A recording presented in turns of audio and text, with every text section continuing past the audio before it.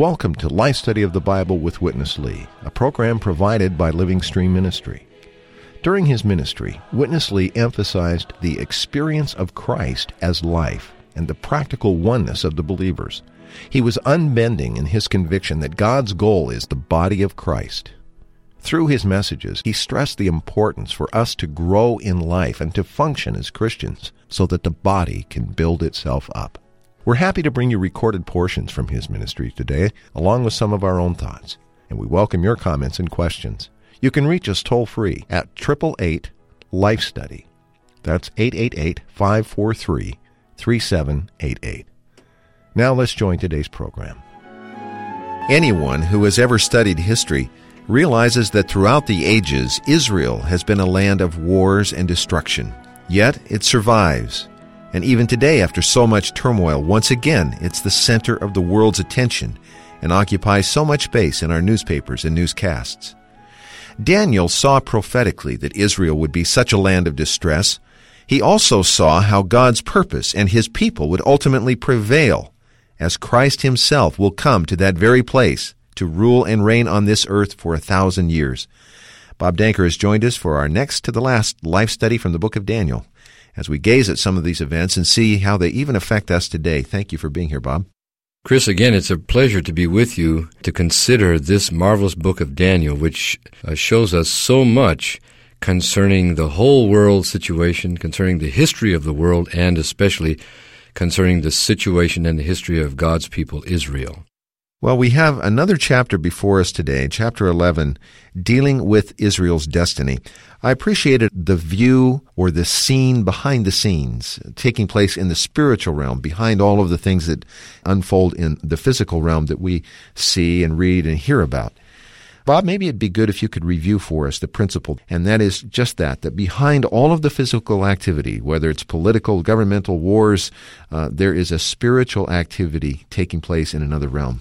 That's right, Chris. Daniel chapter 10 kind of opens the curtain to show us what is going on behind the physical realm, behind the physical things that we can see with our eyes and we can read about in the newspapers and hear about on the television newscasts. There is a spiritual realm behind the physical realm, and this is where much activity is taking place. The activity in the physical realm, as Daniel shows us, is actually governed by this activity in the spiritual realm. In chapter 10 of Daniel, the first vision that Daniel saw was a vision of the excellent Christ. And this Christ is the center and the circumference of God's economy. Actually, what Daniel saw was not a physical vision. It was a spiritual vision, because no one else who was with Daniel at the time saw this vision. Only Daniel saw it. So it was something spiritual. This shows us that in order to see Christ in His excellency, we need a spiritual revelation.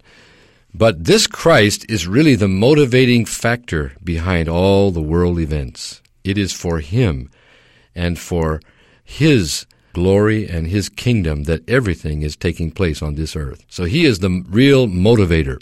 And then after this vision of the excellent Christ, a heavenly messenger from God was sent to Daniel. And when he came to Daniel, he told Daniel how he had been struggling for 21 days with another evil spirit, whom he called the Prince of Persia. Mm-hmm. He told Daniel also that after he was going to leave Daniel, he would go to fight against the Prince of Persia, and that the Prince of Greece was coming, and that Michael, another prince who was very favorable toward Israel, was fighting together with this angelic messenger to defeat these evil powers, evil spirits who were representing the worldly kingdoms. This is a tremendous opening of the veil for us to see that behind the scenes there's a struggle in the spiritual realm. And this struggle is what is governing and determining what is happening on this earth. In the first verse of chapter 11, this heavenly messenger told Daniel that he had stood up to strengthen Darius the Persian. This refers to chapter 5, when Darius came to take over the kingdom from Belshazzar, Right. the last king of Babylon. This shows that even the changing of the kingdoms on this earth is governed by the spiritual things in the spiritual realm. There's a struggle going on in this universe between God and his enemy. Bob, this reminds me, there's a book that I read as a young believer by a man named Rees Howells called Rees Howells' Intercessor, a story of really a group of prayer warriors who prayed much during World War II. And they saw this realm, even ascribing it to these verses in Daniel. And that story is quite powerful, even about the effect of prayer as the events unfolded in World War II. And so even in principle, this is operating today, isn't it, behind the scenes? That's right, Chris. What Daniel saw and what the book of Daniel unveils to us is actually taking place today. Well, Bob, as the Lord opened up to Daniel all of the distress that would be the earthly destiny of Israel, we see the situation all the way from the time of the Persian Empire that you've been talking about, which began in Daniel's time, clear up to the final appearance of the Roman Empire, which is yet to take place. Throughout all the ages, there's been war, there's been fighting, all the time in the land of Israel. And we see it clearly prophesied in this portion of Daniel. I'd like to point out to our listeners, we're going to hear quite a bit in this first section today about a fierce and evil Syrian king, a successor to Alexander. We've talked about him before. This one reigned over Israel some years after Daniel. His name was Antiochus Epiphanes, and as I mentioned, we've seen it before. He was a very clear type, in a sense we could say even a forerunner or a predecessor of the coming ruler of the Roman Empire, the revived Roman Empire, which will be Antichrist. I like to point out his name. Witness Lee, in his English, struggled with this name a bit, and it's a bit hard to understand, but we're talking about the Greek king Antiochus Epiphanes. Let's join Witness Lee. The vision concerning the destiny of Israel from the last part of the kingdom of Persia to the last 3.5 years of the present age. So this covers quite long, quite wide, indicating the kingdom age and eternity. This chapter is a record of the fighting between two kings. One is on the south, Egypt, the other is on north, Syria. All the fighting were through Israel. Look at the map. On the top to the north was Syria. Underneath to the south was Egypt. When Egypt was fighting against Syria, Egypt had to go through Israel. Then when Syria would fight back against Egypt, Syria would also go through Israel. So Israel was in a very, very pitiful situation. No peace all the time. This is why it is called a great distress. The record of chapter 11 stresses very much on this king by the name Antiochus Epiphanes, because he did a lot of damage. He destroyed the temple, he profaned the temple, he just defiled the temple, putting the pigs into it and putting some males, females to commit fornication in that holy place purposely. He was nearly a full type of Antichrist. Antiochus, he was a despicable person, despised by people. He was very, very subtle, cheating people. He gained the kingdom just by cheating, by deceiving. He defeated the king of the south. His armies profaned the sanctuary, the temple, removed the daily sacrifice, starved the offerings to God, and set up the abomination that desolate. He set up some idols, and those idols desolate the land of Israel. He persecuted and slew the devoted Jews. He did as he pleased. He didn't care for anybody. He didn't care for God. He exalted himself and magnified himself above every god, like what Antichrist will do. in the great tribulation. And again, the God of gods, he spoke extraordinary things. In all the above-mentioned evils, he was a type of Antichrist who will come in the last week of the 70 weeks. Bob, we spent a lot of time during our life study on Revelation on this one person, the Antichrist. Now, once again, he's here in type in the book of Daniel. Let's talk about this person, Antiochus Epiphanes, as his forerunner, and how much he shows us the nature of Antichrist that will show up at the end of this age. Well, Chris, Antiochus Epiphanes, as you pointed out, was a type or a picture of the coming Antichrist. And what he was and what he did are really the same thing that Antichrist will be and will do.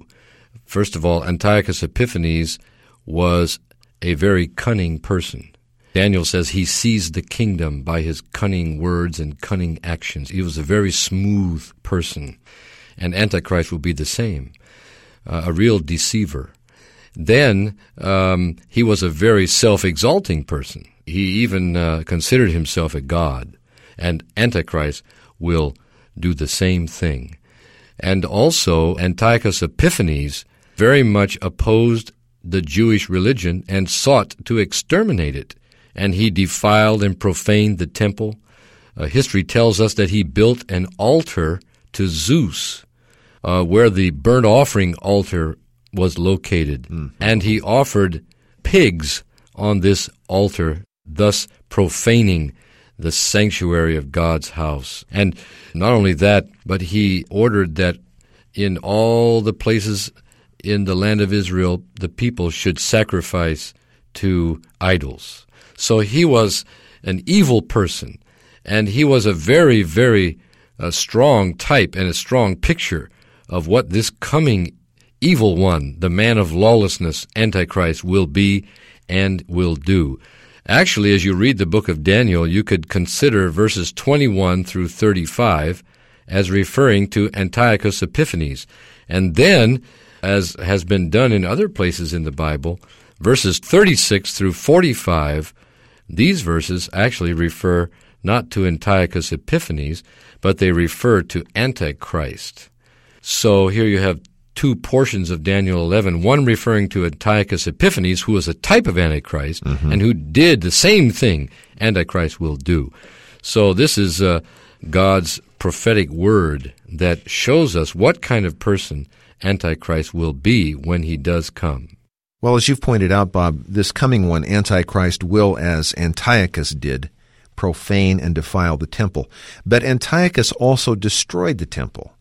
But his was not the first destruction of the temple, nor would it prove to be the last destruction. We're going to see the various destructions of the temple in this next section. The temple was built at Solomon's time. And the first destruction of the temple was carried out by Nebuchadnezzar in his first invasion into Judah. That was the first destruction of the temple. Then, after 70 years, Cyrus, the king of Persia, released all the captives of Israel back to their father's country to rebuild the temple, and they did it. The story of the rebuilding of the temple is recorded in Ezra. You read that book. But that temple, it lasted 300 more years. Then Antiochus Epiphanes, the descendant of the northern king, destructed the temple again. And when Nebuchadnezzar destroyed the temple, not that evilly, he only destroyed and took away some of the vessels. He didn't put in pigs, swines, and so forth. But Antiochus went further. He destroyed the temple, profaned it by fornication, by pigs, swines put into, and that was serious. So the Maccabees stood up to fight against it for about 7 years. And then they defeated Antichrist and destroyed him. Then on December 25th, 161, Maccabees cleansed the temple to tell all the people that is a holy place for God's people to worship God. This is a kind of justification. That was the second destruction. Then, after Christ's death, AD 70, Titus, the prince of Rome, came with the Roman army.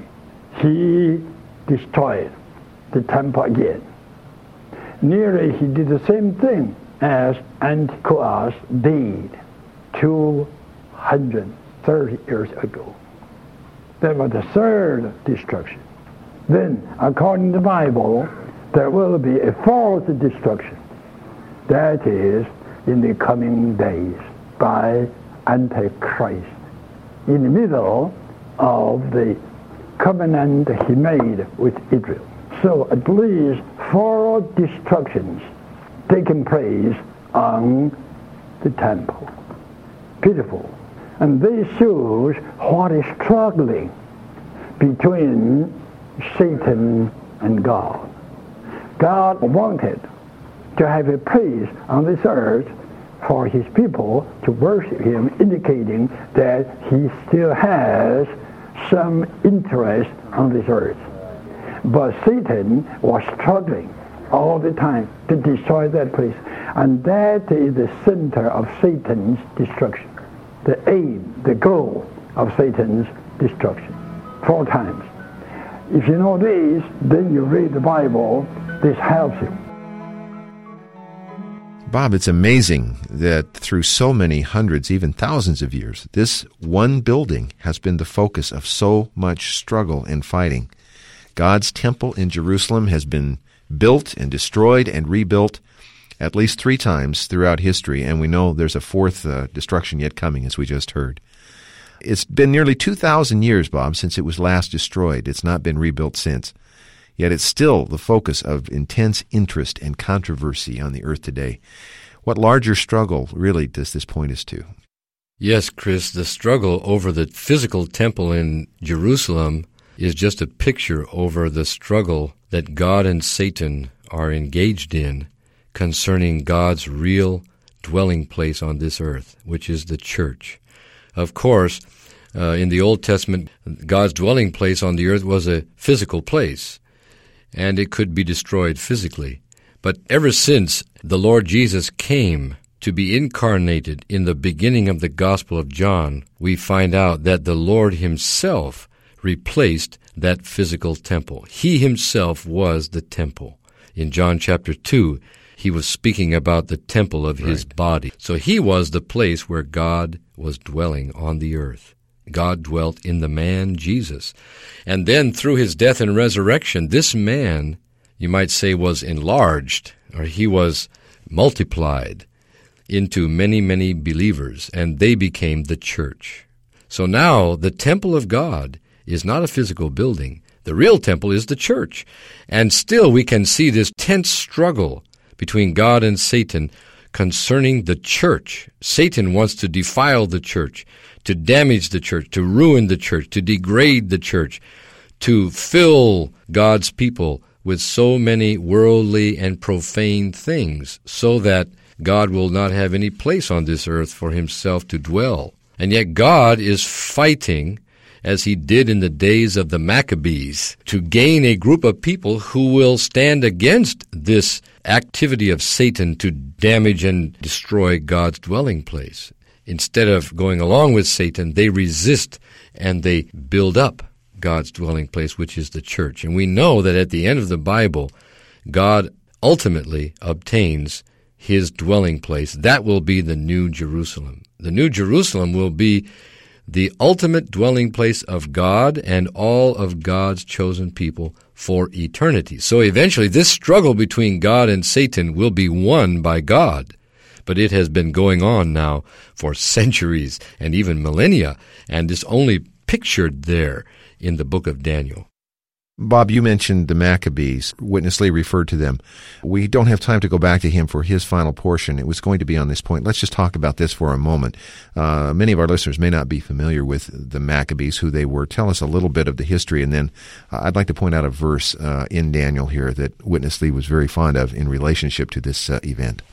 After Antiochus Epiphanes desecrated the temple and he ordered the Jews to offer sacrifices to heathen gods in their territories where they lived, there was a group of the Jews called the Maccabees who rose up to oppose and to resist Antiochus Epiphanes. And they led a revolt, which was called the Maccabean Revolt. Mm-hmm. Their leader was a man named Judas, and he was given the name Judas Maccabeus. He was the leader of the Maccabees, and they revolted against the occupiers of the Holy Land in about 165 BC. They led a revolt, and it was successful. Judas defeated the Greeks who were ruling over the land of Israel, and eventually he rebuilt the temple that was destroyed by Antiochus Epiphanes, and he cleansed the temple and its altar. So there was a recovery there of the temple. Then on December the 25th, 164 BC, the temple was rededicated and the daily sacrifices were restored. This is all recorded in history and shows us the successful revolt of the Maccabeans against the occupiers of the land and the desecrators of the temple. The history of the Maccabean period is recorded in two of the apocryphal books, which are not parts of our Holy Bible. These are 1st and 2nd Maccabees. This is a very important part of the history of the Jews because it shows that the temple, which was desecrated by the Gentiles, was recovered by the Jews and was reconsecrated and rededicated. Daniel includes a verse in this chapter, verse 32, that says, "The people who know their God will show strength and take action." Witness Lee was very fond of this verse, and of course he believed that the Maccabees were strengthened and encouraged by this verse to take such a stand for God's interest. But there's really an application for all of God's people from this verse even today, isn't there? Yes, Chris. Today, God needs a people who will know their God. We need to know God, and we need to know God's heart desire, what God wants, and we need to know God's economy. Then we need to show strength. We need to be strong, like the Maccabees were strong. And we need to take action, as they took action, to oppose the tide of degradation in the church, profaning the church as God's dwelling place. And then we need to build up God's dwelling place on this earth so that God can have a consummation to his economy with the new Jerusalem in the new heaven and the new earth. Thank you for your fellowship. It's a pleasure to be with you, Chris. For Bob Danker today, I'm Chris Wilde. Thank you very much for listening.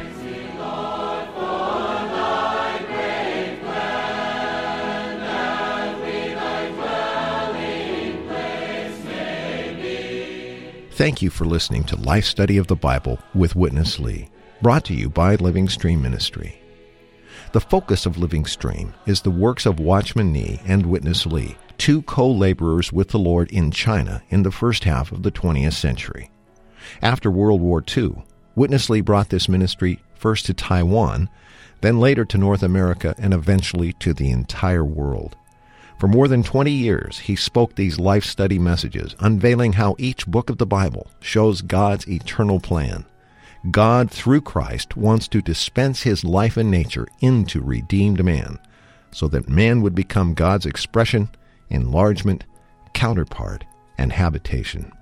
These studies go far beyond mere doctrine and unveil a personal, practical, and experiential Christ.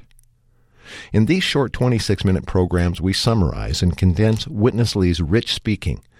But to enjoy all the riches in these messages, we hope you'll visit our website at lifestudy.com. There you can read all of the Life Study messages absolutely free of charge. You can even create your own Life Study reading schedule or download more Life Study audio programs just like this one, and all at no cost.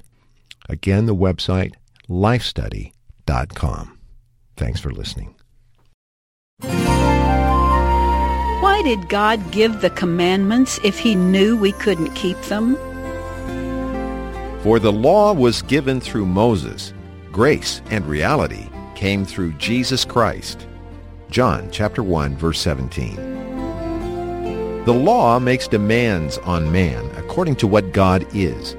Grace supplies man with what God is to meet what God demands. The law at most was only a testimony of what God is, but reality is the realization of what God is. No man can partake of God through the law, but grace enables man to enjoy God. Reality is God realized by man, and grace is God enjoyed by man. Scripture, John 1:17, and commentary from the New Testament Recovery Version published by Living Stream Ministry. For more information, visit lsm.org.